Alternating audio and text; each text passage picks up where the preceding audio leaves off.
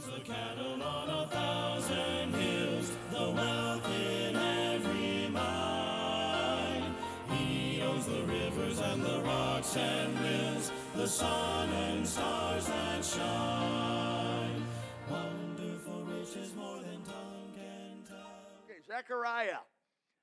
You may not know where that is in the Bible because you don't visit it much. Hosea, Joel, Amos, Obadiah, Jonah, Micah, Nahum, and Zephaniah, Haggai, Zechariah, Malachi. That's the 12 minor prophets.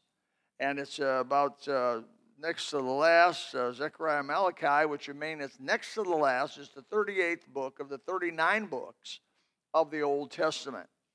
Zechariah is a book of visions. It's a hard book. I'll tell you, it's a hard book to interpret. I have preached out of Zechariah. This will be my maybe 7th sermon out of Zechariah in totality out of the book itself. So let me read you just a verse here, a couple verses in Zechariah chapter 8, verse 22 to 23.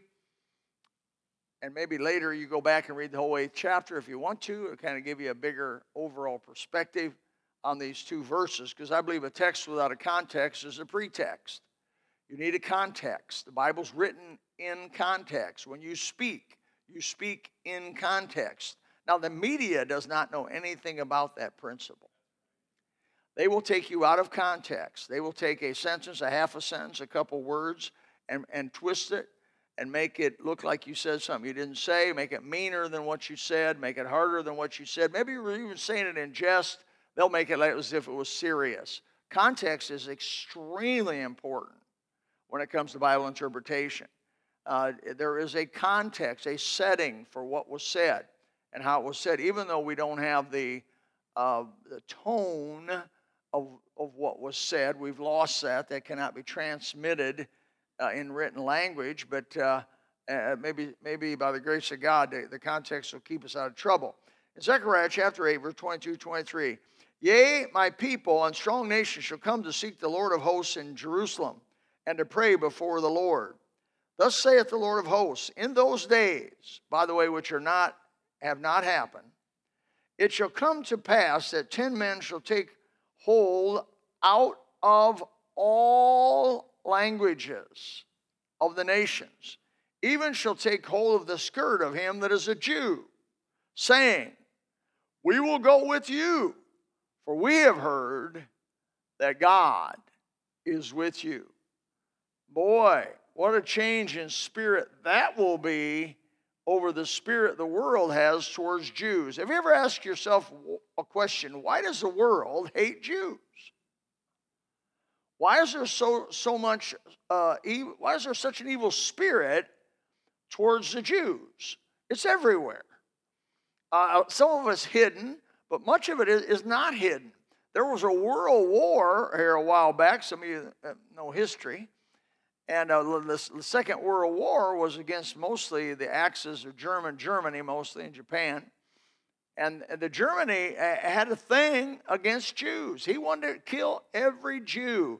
He killed, it's reported that Hitler killed some 6 million Jews. However, what's not reported is he killed 6 million gypsies and handicapped. He believed in ridding the world of all handicapped people. And he got rid of gypsies because he felt like they were a polluted race. And so he also felt like the Jews had ruined the world. I wonder who was behind that. Who do you think's an enemy of the Jews? You remember in the garden? Who tempted Adam and Eve? This Bible is heavy Bible quizzing today. Who tempted Adam and Eve? The devil. All right. What did God say would come out of Eve that would harm the serpent? A baby. The seed, not seeds, the seed, her seed, which was Christ, which was a Jew, would do what to his head? Crush his head. You want to kill a snake? Don't grab him by the tail. Smash his head. How many here do not like snakes? Raise your hand. Brother Barrows, I want you to raise your hand. You guys are prejudiced against snakes. But the serpent, called the old devil, in the Bible, he got 14 different names. The old serpent, I'll tell you what, he hates the woman who gave birth to the Messiah. And he has been after the Jews and the lineage of Christ since Eve, and is even today, even though Christ came and defeated him and conquered him, he still wants to get vengeance and revenge upon the Jews. It just doesn't even make sense that there would be hatred like there is in the world against the Jews unless it was supernatural. And actually it is supernatural. The serpent himself. And so there'll be a day that whole thing of hating the Jews is going to reverse. Now obviously that hadn't happened. That's going to happen in what we call the millennium. How many here have heard of the millennium? Raise your hand. I'm trying to see what kind of audience. Oh, I got an educated audience. So the millennium means 1,000, the word. The millennial period, the millennium's all the same. It's 1,000 years when Christ will rule and reign. The Bible, by the way, the Old Testament, there is a ton of prophecy in the Old Testament about this coming 1,000-year period. There was a promise to the children of Israel in Genesis chapter 12 and Genesis chapter 15 that they would have the land, they would have, of course, the ruling seed, and God would rule over them, the theocracy, the land, the seed, and the theocracy. It was a threefold promise. Did you know Israel never possessed all the land that God promised that they would possess? So are you familiar with God? He keeps his promises. How does he keep his promises? To the last little jot and tittle. The last little grain of sand he'll keep. So to this moment in history, the Jews have never possessed what God said they would possess. So what's that mean? That means someday they're going to possess it, right? Because God's going to keep his word. Well, that's the millennial period. So much spoken about. By the way, this whole 8th chapter talks about this period of time when there will be a time that the Jews will be envied. They will be looked up to.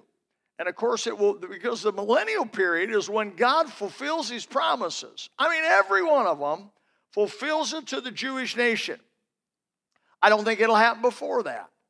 The tribulation period is going to come. The Jews are going to suffer tremendous persecution by the serpent. The serpent's going to try to wipe them out one more time. Going to try to have the ultimate Holocaust. And Jesus is just about, when you think he's winning, Jesus is going to come back.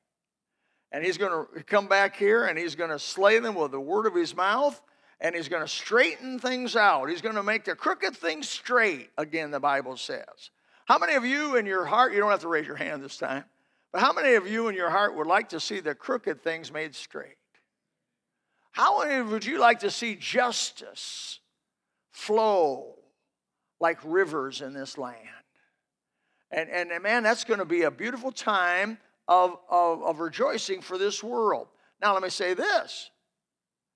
Where are you and I going to be then? We're going to already have died, and we'll have stood as born-again Christians before the judgment seat of Christ, and we already will have received our new bodies.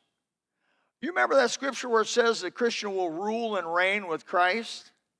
Well, where are you going to do that? You're going to do that on the rejuvenated earth, and where Christ is ruling out of Jerusalem, out of the city of Jerusalem, has come down from God, and he's going to rule and reign 1,000 years, and he's going to make things right with the Jews. He's going to fulfill every one of the promises to their last jot and tittle to them about their inhabiting of the land. And this is going to be a strange time never before experienced on earth. There's going to be immortal people. That means like the born-again Christian with his new body, who's never going to die, who is absolutely perfect, who has no faults, who has a body like unto Christ, are going to rule and reign with and over mortal people like you and me. The ones who survive the tribulation period, and there won't be a lot of them, but there'll be some survive the tribulation period and enter into the millennial period in their mortal bodies. You can look at that. That's found in Matthew chapter 25. And so those people that enter into the millennial period, for the most part, are going to be friendly or love Christ and the church, and it's going to be a time of, what a deal. That's what this is talking about here. It says these mortal people, they're going to find other mortal people called Jews, and it says, we will go with you. Go with you where? To Jerusalem. For we have heard that God is with you. Now, I'll tell you what, that phrase that God is with you, that tweaked me a little bit. That is a powerful statement. For God is with you. We have heard. We say it like this, rumor has it. Rumor has it that God is with you. I wonder what the rumor about you is. I wonder what people rumor about you. See, is all rumor true? No. But usually in rumor, there's some seeds of truth. And these 10 people come to this Jew and say, hey, we've heard the rumor, but we believe by actions and that maybe God is with you. Man, I would hope that people, when they hear the name Bill Lytle, they don't say, he's a no good bum. I hope they say, he's sweet, tender, a child of the living God. We have heard that God is with him.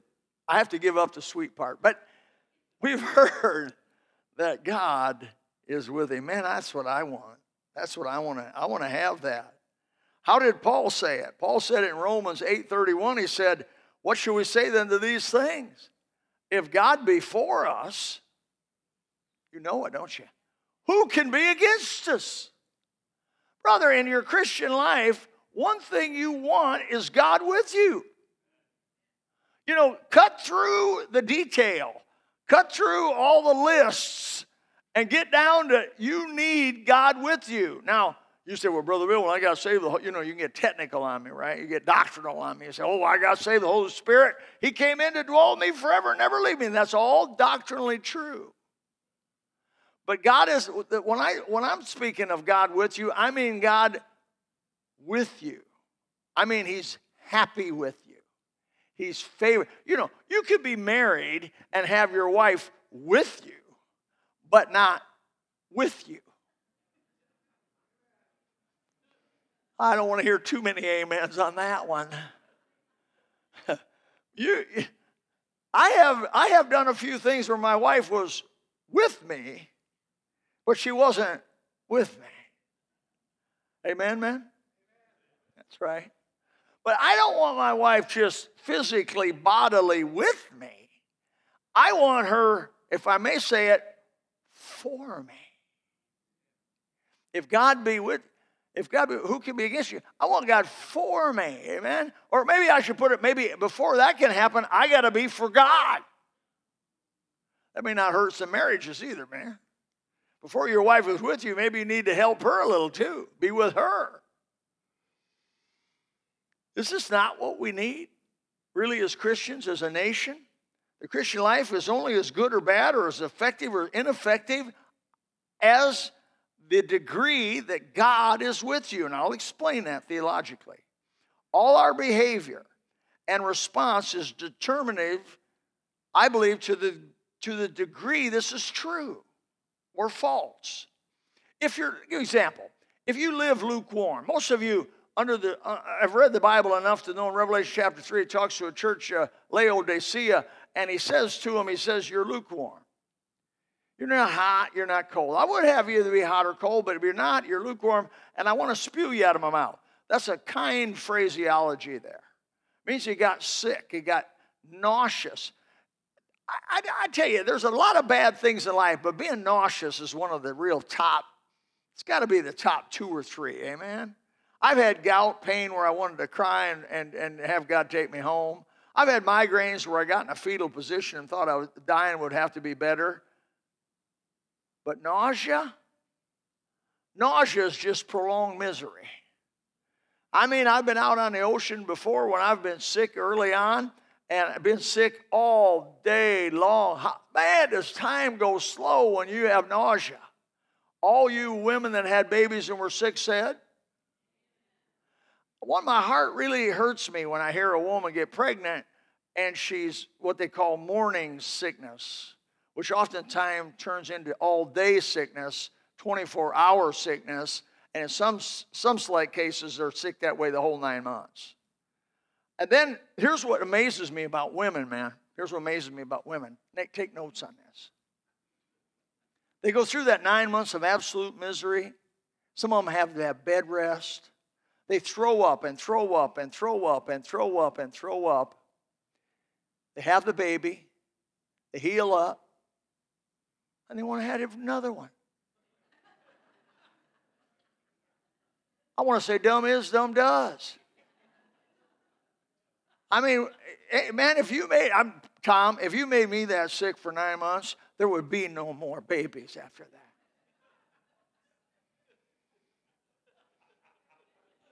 that. The man goes, you want to have another what?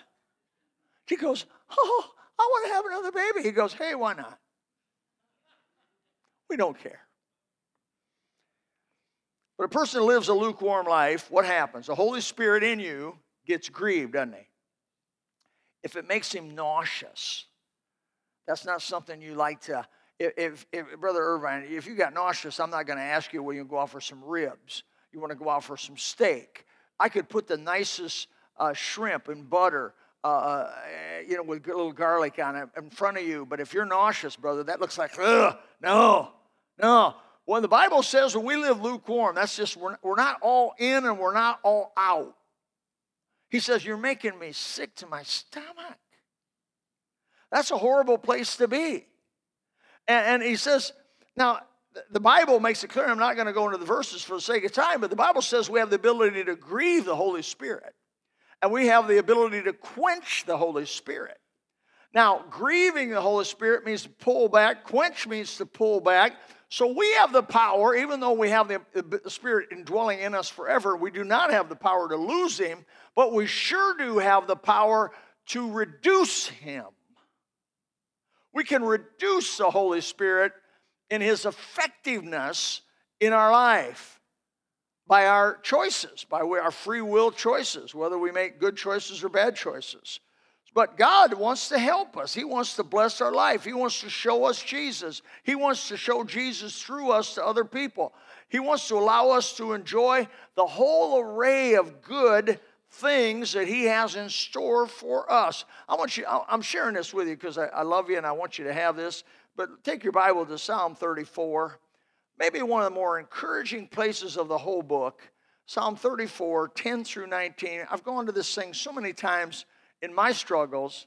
It said the young lions, it's Psalm 34, 10 through 19. The young lions do lack and suffer hunger, but they that seek the Lord shall not want any good thing. Woo!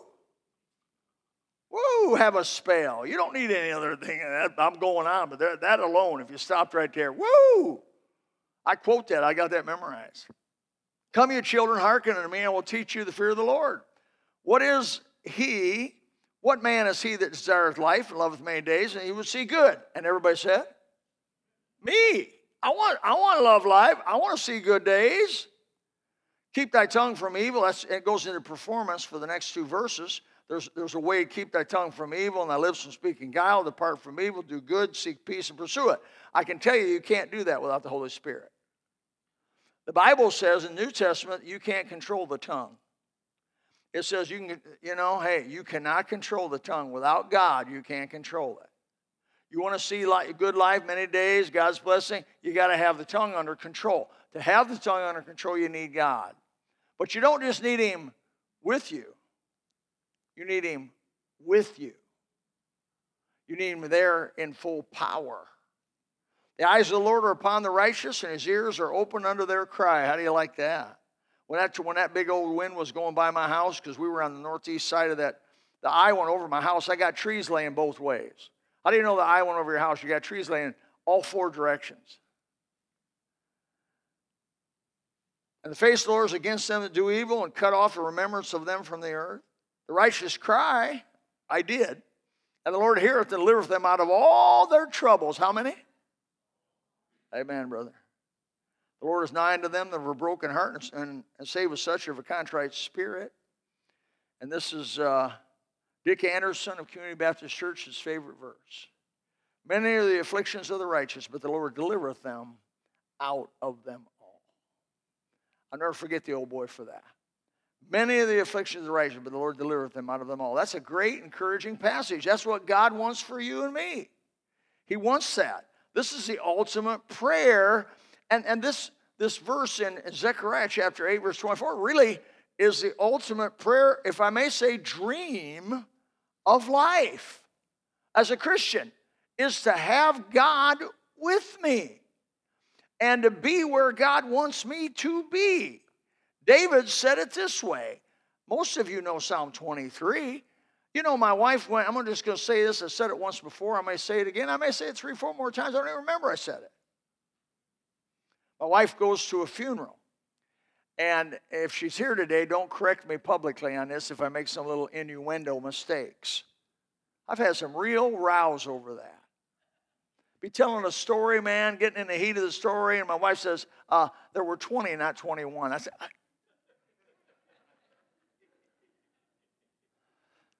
been married 47 years, still going over the same stuff. Heaven's my home. My wife, whoever the preacher was at this funeral, made a grave error. He said, let's all quote Psalm 23. Well, 50 years ago, that would have worked just fine.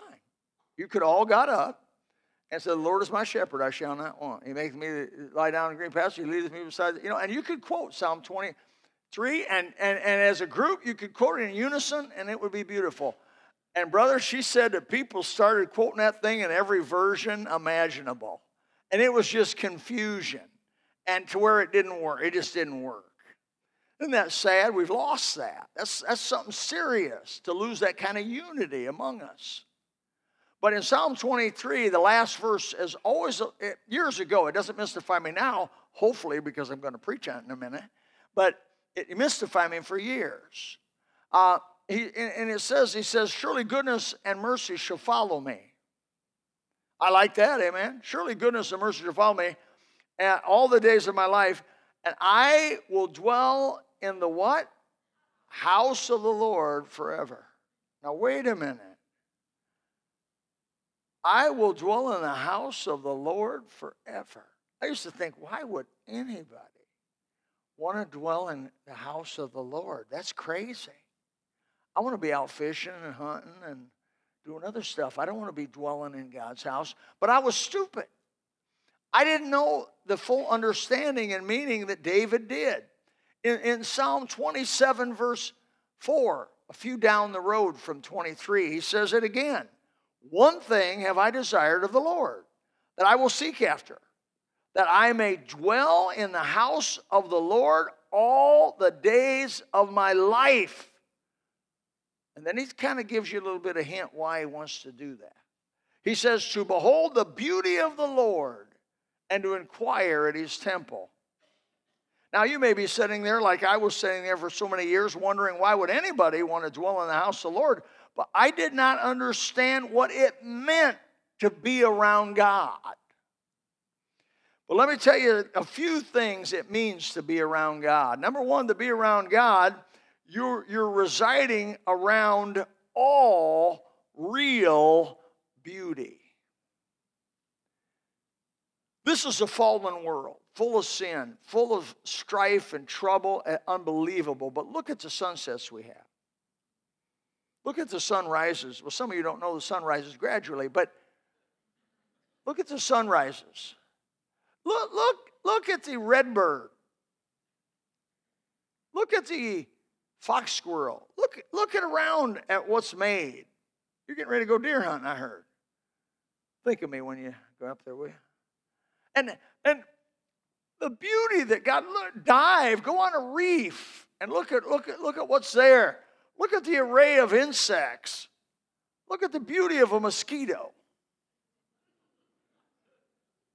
You know, a mosquito is a marvelous creature. A marvelous creature. Look at the magnificence of a fire ant. An enduring creature. Somebody told me to feed a fire ant powdered grits. And if you fed the fire ant powdered grits, they would eat it, go drink some water, and blow up. It's wrong. It's wrong. They lied to you, brother. I went and got powdered grits. I put it on the fire ant mound. They thanked me. And said, if you think we're that dumb, you're going to have to learn a little bit about fire ants. And they're healthier now than they were. The mound doubled. Could we do some more? So I put some of that little Othaline on them. They didn't like that so well. But anyway, the beauty of the Lord. Everything is beautiful. God has made this really beautiful. I know Satan's made some things that are lusty, but God makes real beauty. I want to be there. How about you? I want to be there. Wherever purity is, that's where God is. Well, there's some deeply satisfying things about purity. You know what's beautiful about being a Christian? This living for Jesus. You wake up in the morning and your conscience is clear. Remember when you used to go out partying all weekend and then Monday you barely made it to work? Your conscience was defiled and you had done people wrong and it bothered you in the night. That's why people got music on all the time. That's why they got noise on all the time, because they can't stand to be by themselves. Because that voice starts talking to them and they don't like what that voice is telling them because their conscience has been defiled. The boy, a born-again Christian whose sins are under the blood, he can have it absolutely quiet and talk to God and have a purity about it. Boy, that's what David knew. David knew that wherever God was, there was beauty. David knew wherever God was, there was purity. And really, if I may put this in the right context, wherever God is, there's true and honest pleasure. Pleasure without remorse. And wherever God is, the Bible says the fruit of the Spirit, love, joy, peace, long-suffering, gentleness, goodness, faith, meekness, temperance. Are those not good things? Are they not things that make you secure and make you happy and make you have joy? Brother, that's where God is. That's where I want to be.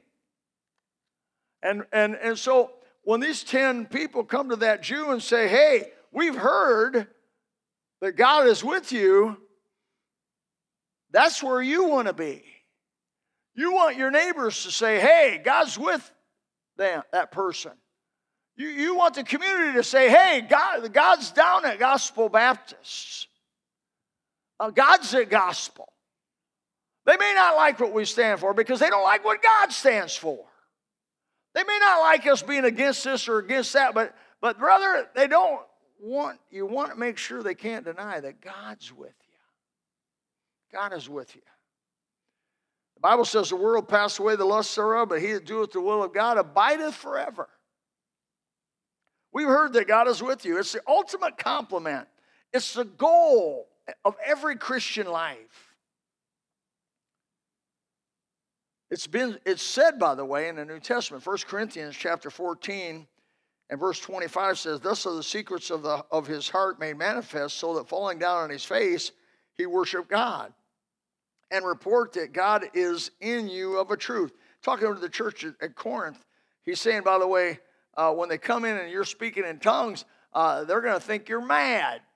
He says, but if you're prophesying, that's what we're doing right now, and they come in and they're convicted and the secrets of their heart are revealed by the Holy Spirit. I've had people leave here and say, you've been spying on me. I thought they were kidding. They weren't. I've had people, hundreds of people through the years saying, how did you know that this week I was doing that? I say, I didn't know, but God knew. He moved me to preach a sermon, moved you to be here, and is talking to you right now by the Holy Spirit to move away from that. You get it? By the foolishness of preaching, God will save them to believe. Brother, if you hear that still small voice, listen. People are groping, they're looking, they're seeking, they're hoping to find God. God has showed himself through the church. How are they going to see God? Is they're going to see God through you, or they're not going to see him. Wow. Wow. Wow. Responsibility of that is huge. I feel like 2 inches shorter all of a sudden. I can't afford it. If the world's going to see Jesus, it's going to see it through you and through me. Jesus said, he didn't say he was the light of the world. He said, you were the light of the world. He didn't say he was the salt of the earth. He said, you are the salt of the earth. Because when you get saved, and we just talked about this, 1 Corinthians 3, 1 Corinthians 6, the Holy Spirit comes in you. John 14, I think it's verse 23, says he'll never leave you forever. He's going to be with you, and on and on and on. The Bible goes in John 14, 15, and 16, speaks more about that. He's going to show you truth, walk in truth. He's going to teach you. You can't know the Bible without the Holy Spirit. So the Spirit dwelling in you, which speaks of Jesus, by the way, if you allow him to do his work, he will manifest a light from you. And he will manifest Jesus through you. That's what's so horrible about a born-again Christian not wanting to cooperate with the Holy Spirit and not wanting to cooperate with the Word of God. The Bible says, study to show thyself approved, a workman needed not to be ashamed, rightly dividing the word of truth. You need to get in the Bible, read what God wants you to be. He will transform you through the reading and through the meditation and through that running over your mind, and he will begin to manifest his thoughts, his values, his ideas through you. The world will look at you and say, God's with them. And they may even ask the question, how can I know him? That's the beauty of it. The world, Jesus is not here on earth walking around saying you need to be saved. You need to know me. Who is? Jesus, the Bible says, real clear on the right hand of the throne of the Father on high. That's where he's at right now, making intercession for you and me. He's not here. Who's here? The Holy Spirit. Where's he at? He's in us. Where are you at? You can grieve the Holy Spirit. You can quench the Holy Spirit. You can hinder him from doing the job that he wants to do, which is to reach the world, which is to let them see that God is with you. And so God wants to manifest himself in and through you if you will allow it. To the degree you allow it, people will see God. And they'll want to know him. Does that scare you a little bit? That does me. Does that make you sit back and weigh the importance of your life? Does that make you realize how vital you really are? How necessary you are? I believe backslidden Christians will send many people to hell. Backslidden Christians will send many people to hell. You can tell I'm not a Calvinist. You can tell I'm not a Calvinist. See, Calvinists don't believe what I just said there. They do not believe that. And consequently, they don't care.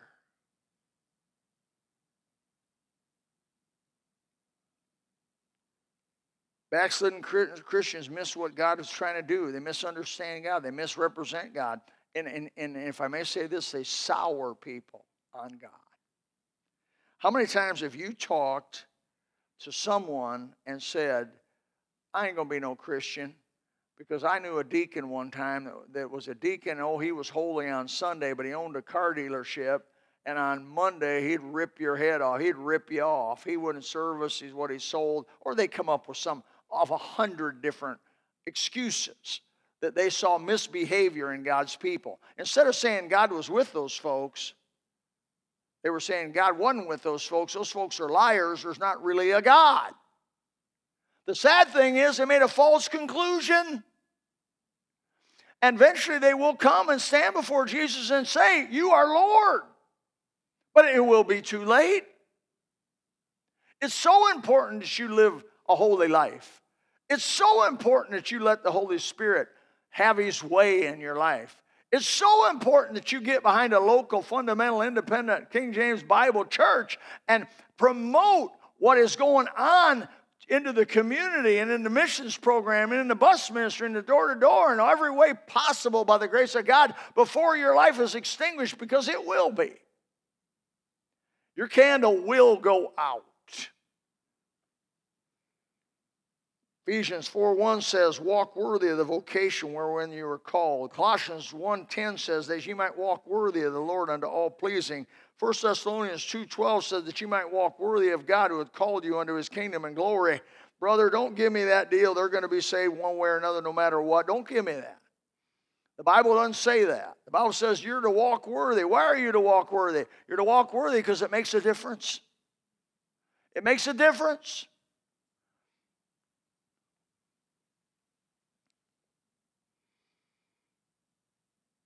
Ten men will grab the skirt of a Jew and say, we've heard that God's with you. We want to go with you.